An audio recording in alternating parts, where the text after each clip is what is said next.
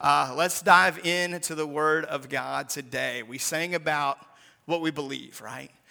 In that last chorus, the adjusted chorus at the end says, I believe in life eternal. Today we're going to talk about, in part 5 of our series called Convictions, as we walk through our statement of faith, we're going to talk about what we believe about eternity. About eternity. Eternity is a big concept. It's one of those things that is kind of impossible to fully wrap our head around. It's hard to really comprehend what it means to be somewhere for an eternity. But the Bible teaches us that we are eternal beings, that we will live forever somewhere.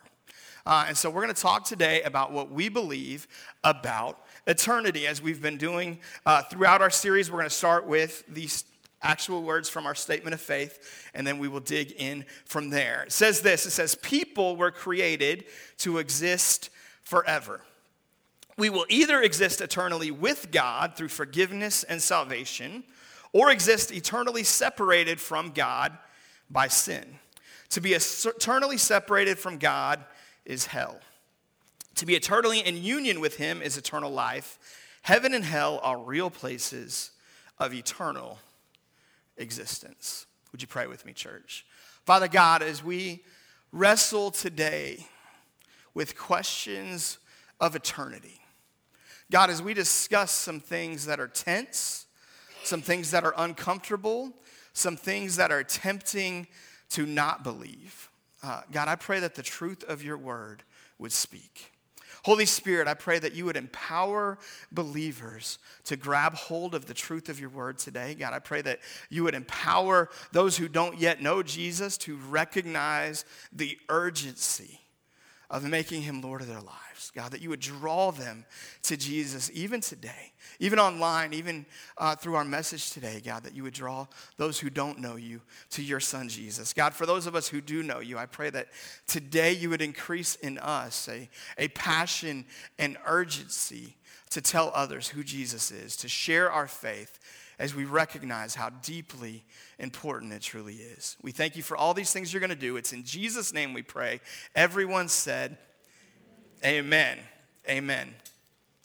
Of all the messages in this series, this is probably the one that would be most easy for me to say, now we'll skip this one, right? This is the one that is the most uncomfortable to discuss. And for that reason, it's probably the one that's most important for us to discuss. What do we believe about eternity? What we'll do today, as we've been doing throughout most of this series, is we'll grab those phrases, those sentences, those statements in the statement of faith and discuss each of them individually, and then we'll find some application together at the end. The statement of faith opens with this. It says, people were created to exist forever. Anytime I hear that word forever, I go back to childhood watching The Sandlot, and it's forever. Forever. Some of you are like, I have no idea what you're talking about. I know I'm old, so shout out to the Gen X in the room for getting my reference. Thank you for supporting me in that. Couple of you, wait, that's right, killing me, Smalls. Exactly. Some of you know exactly what I'm talking about, and some of you have been deprived, so we'll pray for you.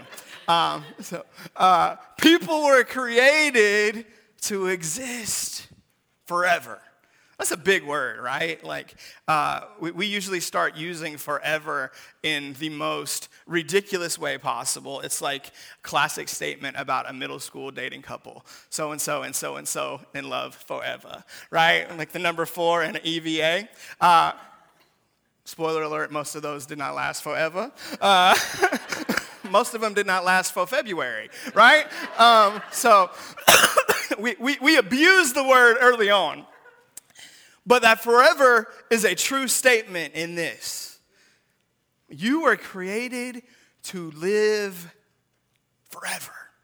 Now, not necessarily here forever, not necessarily in the body you are in right now forever, but you were created to exist forever. We believe here at City Church that humans are 3-part beings. We are made in God's image. God is 3 in 1, and that we are 3 in 1. We believe that you are a spirit that has a soul that is housed in a body. And the way that is worded is very important. Many times we think of our spirit as something we have. Well, I have a spirit. My spirit is eternal. But the reality is you don't really have a spirit. You are a spirit. We saw last week as we looked at what do we believe about people? We saw that we are created in the image of God. And God is spirit. He is eternal. And when he chose to make us, to reflect him out into the universe, he chose to make us in his image and make us spirit beings. And once we were endowed with a spirit, we were guaranteed to exist from that point until forever.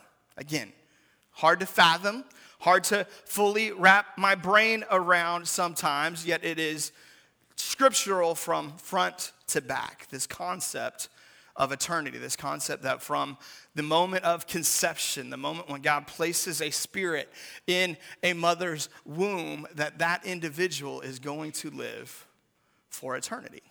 So you are a spirit that has a soul. The soul is your mind, will, and emotions. It's the way that we interact with one another. Our spirit is how we interact with God and connect with God.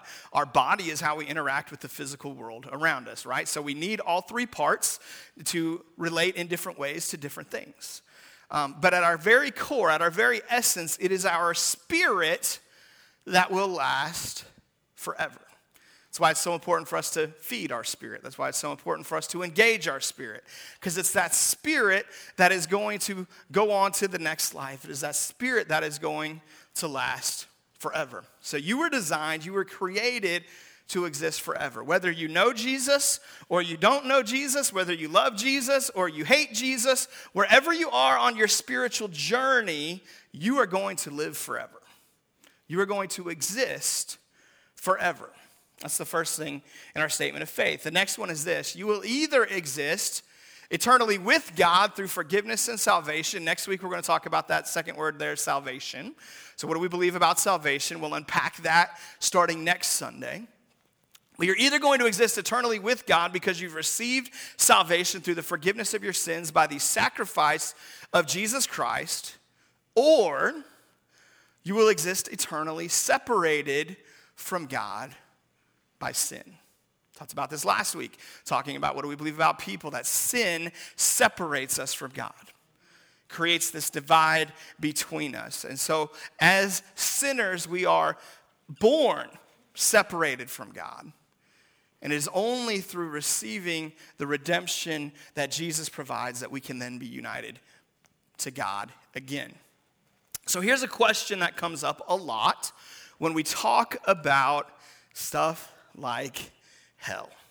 One of the most common questions that Christians ask, I've asked this question myself, it's one that is very difficult to wrestle with, it's one that causes attention, is this: well, what about a good person who never hears about Jesus?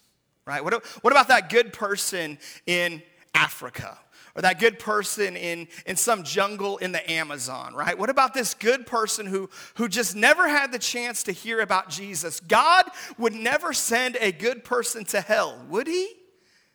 And if God were to send a good person to hell, then he's not really a good God, right? These are the questions that we often wrestle with. So let me give you some good news and some bad news. The good news is that you're absolutely right. God would never send a good person to hell. There's no way that hypothetical person we think of in China or in Africa or in the Amazon or wherever it is on earth that they don't yet have access to the gospel, where they haven't yet heard about Jesus. Man, a good person, a good man, a good woman, God would never send that person to hell. You're absolutely right. God doesn't send good people to hell. That's the good news. The bad news is this: they don't exist. There is no person in Africa or South America or China or the United States who, apart from Jesus Christ, is good. We saw this last week When we looked at what do we believe about people, we are all born sinners. We are all born separated from God. And so, of course, God would never send a good person to hell. He is a good God. He is a loving God. He is a just God. He is not out to send people to hell. That's not his purpose. That's not his goal. So here's what I felt like God shared with me to share with you this week. I want you to write this down. Hopefully we can grab a hold of this and incorporate this into our belief system. God isn't sending good people to hell. See, God is rescuing bad people into heaven. My God doesn't send good people to hell. My God rescues and invites and saves bad people into heaven, like me. See, it's hard for us to think of ourselves as a bad person, right? And because we can think of good things that we've done, and we can point to people who don't know Jesus and point to good things that they've done. And yes, people do good things. Why? Because we're created in the image of God. Remember, that's where we start. We've got a divine reflection of him, and so we are capable of doing good. But because of sin at our very core, we're not good. Because of sin at our very core, we're enemies of God. And so the only way for a good person to make it into heaven is for that person to never be born. Because once we're here, we're not good. It's impossible for us to do that apart from receiving Jesus. You see, I'm a good person today not because of my goodness. I'm a good person today because Jesus' goodness has been applied to me. It's been credited to me. So when God looks at me one day face to face, he's going to welcome me into heaven because of Jesus' righteousness. Because Jesus has made me good in his eyes. And the same is true for you if you've received salvation, and that's how you're going to get to heaven. But our God does not send good people to hell. Please understand that. There will not be one single good person ever sent to hell. It's not in him. It's not who he is. It's not his nature. It's not his character. It's not justice. But we also have to understand there is no one righteous, not even one. None of us will make it on our own goodness. Third statement here is to be eternally separated from God is hell. So yes, hell is a physical place. We'll actually see that on our fifth point today. It's a place of weeping and gnashing of teeth. It's a place of fire and brimstone and sulfur. It's a place that you don't want to be, right? That is a reality. I don't know how many of you read like Dante's Inferno when you were in high school. There's some accuracy there. There's some inaccuracy there as well. But most of the cultural pictures we have of hell is a place where Satan is, and there's burning, and there's misery. They're fairly accurate. Not completely accurate, but they're pretty accurate. But ultimately, the worst thing about hell is not the fire. It's not the brimstone. It's not the suffering. It's not even the presence of Satan, who, by the way, he's not in hell right now, but he will be one day, but we'll get to that later on. The worst thing about hell is we're cut off from the presence of God. You see, the presence of God is what all blessing comes from. It's what all goodness comes from. It's what all joy comes from. In fact, the Bible teaches us that in his presence there is fullness of joy. And so all the stuff that brings us true joy in this life, all the stuff that is good, that is a blessing, man, it all comes down from the Father of lights. He's the author of all blessing. And when we're cut off from him, when we're cut off from his presence, when we're cut off from the stuff that he wants for us, that is hell. It is miserable. It is awful. And so to be eternally separated from God is hell. The Bible tells us this, Romans 6:23, it puts it this way, for the wages of sin is death, right? We saw it last week. That is not a physical death. Adam and Eve didn't die because they ate of the fruit on this earth. Their body didn't die, but their spirit actually died. And that spiritual death ultimately leads to separation from God and hell. Number 4, to be eternally in union with God is eternal life. See, right now you have the Holy Spirit living in you. The Holy Spirit, is, the Bible says, is a deposit guaranteeing your inheritance. He's a down payment, right? You haven't fully received everything you're going to receive one day in eternity with Jesus. There's still death here. There's still pain here. There's still suffering here. There's still sickness here. There's still disease here, right? Like we've just gotten a taste. We've just gotten a down payment. We've just gotten kind of the appetizer in the presence of God. One day we'll be fully in his presence, and that's fully life. See, Jesus puts it this way. He says, the enemy comes to steal and kill and destroy, but I came that you might have life and have it more abundantly, right? Have it to the full, that you could live a life that is full. So he's got a plan for us on this earth, but he's got something even greater for us in the next life. Romans 6:23, we already referenced it, says, for the wages of sin is death, but it doesn't stop there. It says, but the free gift of God is eternal life through Jesus Christ our Lord, right? We probably first got our glimpse of understanding eternal life and everlasting life, most of us, from a verse, John 3:16. For God so loved the world that he gave his only begotten Son, that whosoever believes in him would not perish, but should have everlasting life, right? This is God's plan. This is God's vision for us. This is his goal for us, that we would get to spend eternity with him. Number 5, heaven and hell are real places of eternal existence. We don't believe that heaven and hell are metaphorical, that they're there just to kind of teach us some good principles, that they're just an idea. We do believe that there are ideas in them, certainly, but ultimately they are actual real places. That there is a physical hell, and I know some people think that's like at the center of the earth, and I don't think that's probably the case.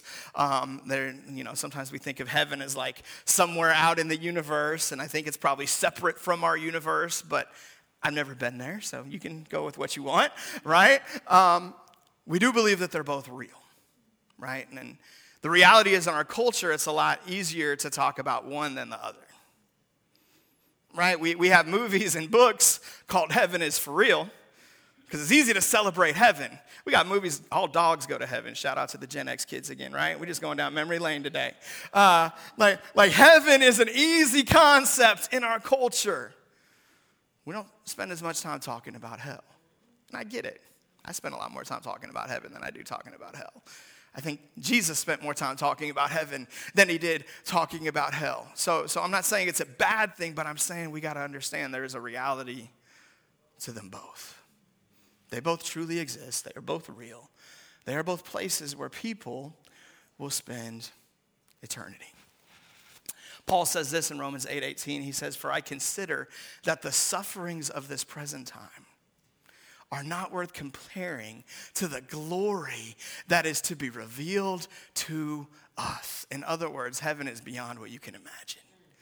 The presence of God is beyond what you can think of, right? We associate it with streets of gold and mansions and banquets and all this good, we associate it with the people who've gone there before us that we get to see one day. Hopefully we associate it with being face to face with Jesus, with ultimately being with him. We have a lot of things we associate with heaven, but the Bible tells us that we can't even grasp how amazing this place truly is. It exists. It is for real. And if you've received Jesus, you're going to spend eternity there. Now, side note, and I don't want to get too caught up in this because this isn't the crux of this message, but I'll just address this very, very quickly. There is a place called heaven that God is right now. The Bible tells us there will be a new heaven and a new earth. So the heaven that God is in right now is going to be destroyed. This earth is going to be destroyed. He's going to create a new heaven and a new earth. And essentially, new heaven and new earth are both heaven because they're places where the presence of God fully dwells. And so I believe theologically that as believers, we're going to actually spend most of eternity on the new earth rather than in the new heaven. And it really doesn't matter, right? But just so you understand, we're going to be here, not there. God's going to create a new earth that's free from sin, free from sickness, free from disease, free from suffering, free from corruption, right? He's going to create an earth that's his original design before Adam and Eve fell, except this time we're not going to mess it up. It's going to be amazing. So we'll spend it there, but even though it's the new earth, it's going to be heaven because Jesus is going to be here. we're going to have the fullness of God's presence on earth. We won't be separated from him. So yes, there is a physical heaven that's separate from physical earth, but one day the lines are kind of going to be blurred because God will be in both places, fully accessible to his people. I spent a lot more time talking about heaven in general as a pastor for a number of reasons. Number one, because the majority of people that I'm talking to on this stage aren't going to go to hell, they're going to go to heaven. So you need to know what you're facing. You need to know what you're in for. You need to know what you're going to experience. But today I'm going to spend a little bit more time talking about hell. So we don't talk about it as much. And as I was preparing for this week, I felt a weight, a heaviness. That this is stuff we don't understand, stuff that we dodge, that we duck, that we avoid. And it's important for us to wrestle with it. So let's look for a minute at hell. Revelation chapter 20.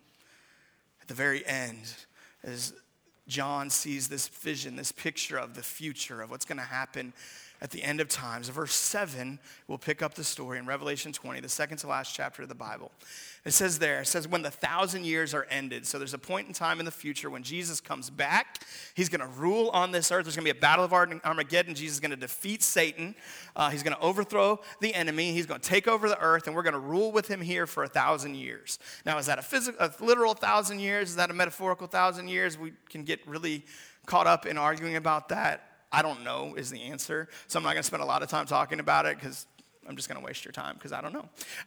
There is 1,000 years, whether that's God's time or man's time. You can figure that out on your own. There's going to be a period where Jesus rules here on earth and we're going to rule with him. That much I know. And God calls it 1,000 years. That much I know. Then after that 1,000 year, the millennial reign has ended. Satan will be released from prison. So God's going to lock Satan up. For 1,000 years, we're going to be on earth with bliss, with no more enemy, with no more harassment, no more temptation, no more discouragement, no more suicide, no more addiction to opioids, right? Like all the stuff that is broken in our world is going to be fixed because the enemy's going to be cast out and he's not going to be able to break stuff anymore. But at the end of the 1,000 years, Satan's going to be released from prison. It says, and he will come out to deceive the nations that are at the four corners of the earth, Gog and Magog. We won't even get into them today, just their nations. To gather them for battle, their number is like the sand of the sea. So even though in this 1,000 years there's going to be no more enemy to bring sin, there's still going to be people on earth who just don't want to submit to the lordship of Jesus. And so when the enemy comes back, he's going to rally those who have not given their heart to Jesus, and they're going to try one more time. He already failed once at the beginning in heaven, as he's overthrown there. He's failed a second time at the cross. He fails at this point a third time at the Battle of Armageddon when he's locked up. He's going for number 4. His fourth full attack on Jesus to try to overthrow the throne. Verse 9. And they marched up over the broad plain of the earth and surrounded the camp of the saints, that's us, and the beloved city, that's Jerusalem. But fire came down from heaven and consumed them. So in the final battle, there won't even be a battle. They won't even make it. Like if you've ever wondered, like, why doesn't God just destroy Satan? He's going to. He's not finished yet, right? We'll do it. Might have to do a series, right? He hasn't done it yet. It's going to happen. Verse 10, it says, and the devil who had deceived them was thrown into the lake of fire. That's hell. And sulfur, where the beast and the false prophet were. So they already made it there. The Antichrist is already going to be in hell at this point. Satan's going to join him, and they will be tormented day and night forever and ever. Verse 11, then I saw a great white throne and him who was seated on it. From his presence, earth and sky fled away, and no place was found for them. And I saw the dead, great and small, standing before the throne, and books were opened. Then another book was opened. It was the book of life. And the dead were judged by what was written in the books according to what they had done. And the sea gave up the dead who were in it. Death and Hades gave up the dead who were in them, and they were judged, each one of them according to what they had done. Verse 14, then death and Hades were thrown into the lake of fire. This is the second death, the lake of fire. And if anyone's name was not written not found written in the book of life, he was thrown into the lake of fire. What is hell? Hell is a place created for the punishment of Satan. Hell is a place that was created to punish Satan and his minions, his demonic forces, for their rebellion against God, for their destruction of mankind, for all that they've done ultimately in rejecting God. However, hell will not just be for Satan and his minions. Hell will also be a place where those who have rejected Jesus, who have said no to the opportunity to submit to his lordship, will be eternally separated from him. I forget which great theologian it was who first said this. It may have been C.S. Lewis. It may have been someone else. But I know that I've heard it taught, and I think that it's very true, that ultimately a good God would never force those who don't want to be subject to his rule to be subject to his rule. That if we've rejected him, if we said, no, I don't want you, it wouldn't be fair for him to bring them into a place where he's going to rule for eternity. It'd be miserable for them. And so he has to let them go somewhere else. And the other option is with the enemy. I don't like talking about it. I have friends, I have family who have died, the best of my knowledge, without knowing Jesus. This isn't something I take any pleasure in. This isn't something I look forward to, pounding my fist on the podium, preaching hellfire and brimstone. By the way, I don't think this is anything that God takes any pleasure in either. God was so motivated by the suffering of eternity in hell that he sent his son to die, that we didn't have to go. He allowed his son to suffer the most horrific death imaginable because God is so serious about the suffering of hell. I do think it's something we need to understand and be aware of. Statistics on this are kind of funny. There was a poll in 2014. These numbers may have changed a little bit since then, but it said that 85% of Americans identifying as Christians believe in heaven. I've got some real questions for those other 15%. I understand if you're not a Christian and you don't believe in heaven, but if you're a Christian and you don't believe in heaven, we got to have a talk. So these are people who identify as Christians. That doesn't necessarily mean they are Christians. 70% of Americans identifying as Christians believe in hell. There's a gap. It's easier to believe in heaven than it is to believe in hell. By the way, that gap exists across virtually every demographic. Christian, atheist. By the way, there are atheists who believe in heaven, which, again, let's have a talk, right? Like, I need to have some answers. Got some questions for you. 5% of atheists believe in heaven. 3% of atheists believe in hell. That every demographic you can look at, Muslim, Jew, every Christian demographic, every denomination, every breakdown, you will see more people believe in heaven than believe in hell. It's easier to believe in heaven than to believe in hell. It's more comfortable to believe in heaven than to believe in hell. But if we're going to be people who believe what the Word of God has to say, then we don't get to choose one or the other. We have to be people who believe in both. So very quickly, I want to share with you two responses a biblical understanding of hell will inspire and develop in us. If we understand that there truly is a hell, that it really is hot, that eternity really is long, if we understand that this actually exists, it's going to do some things within us. I think there's more than two responses, but there's at least two that we should have today. The first one is this: it will develop in us the deepest gratitude for our salvation.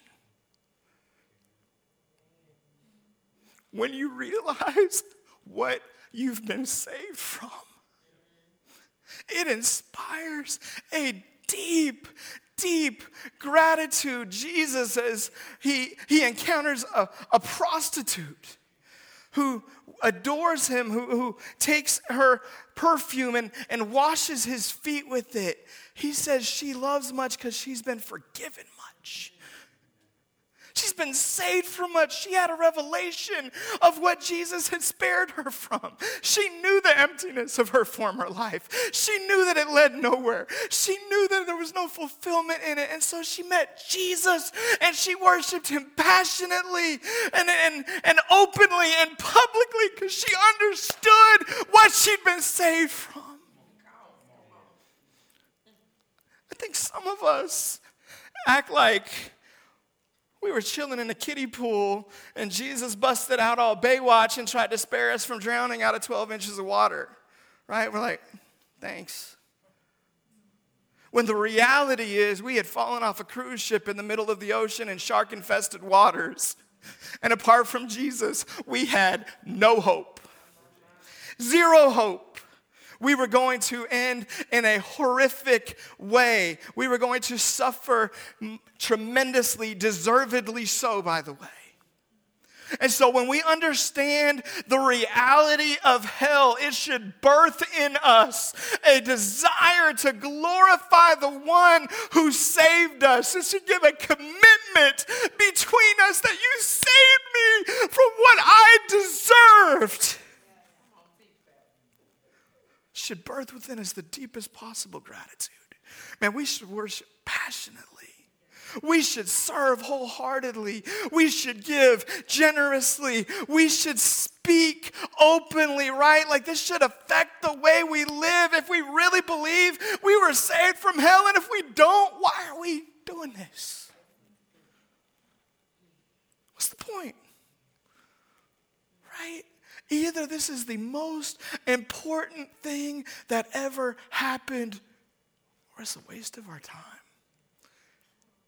And I'll tell you which side I've picked. This is it. This is all that matters. Jesus saved me from hell. That's strong. That's huge. It should birth within us a massive gratitude that extends far beyond Sunday morning. It extends far beyond our service to City Church. Man, it should extend throughout our lives. Amen? What else should a proper understanding, a biblical understanding of hell develop within us? Number 2, it's to develop in us the deepest commitment to sharing Jesus with the lost. On numerous occasions, I've heard atheists say things like this, that I don't believe in hell. I think you guys are wrong.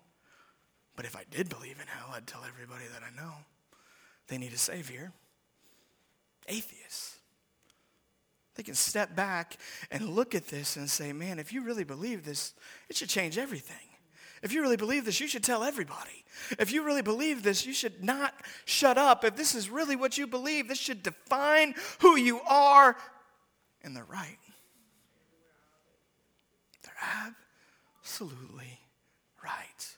If we understand what hell is, we will leverage our lives to help as many as possible not end up there. Our neighbors, our friends, our family, our enemies. If we get a proper understanding of the misery and the suffering of hell, it will affect the way we live. Please don't mishear my message today. My message is not, if you get a proper understanding of hell, you're going to work really hard to earn your way into heaven. I believe in grace. I believe you cannot earn your way into heaven. Please don't misunderstand what I'm saying. I'm not saying go out there and get everything fixed, because if you don't, you're going to burn in hell. That's not my message today. My message is that as a believer, Jesus has rescued you. His sacrifice has spared you from hell, and that should birth in you incredible gratitude and passionate commitment to tell others that Jesus has done the same thing for them, that he's paid the price for their sin, that he wants to rescue them into eternity with him as well. Amen?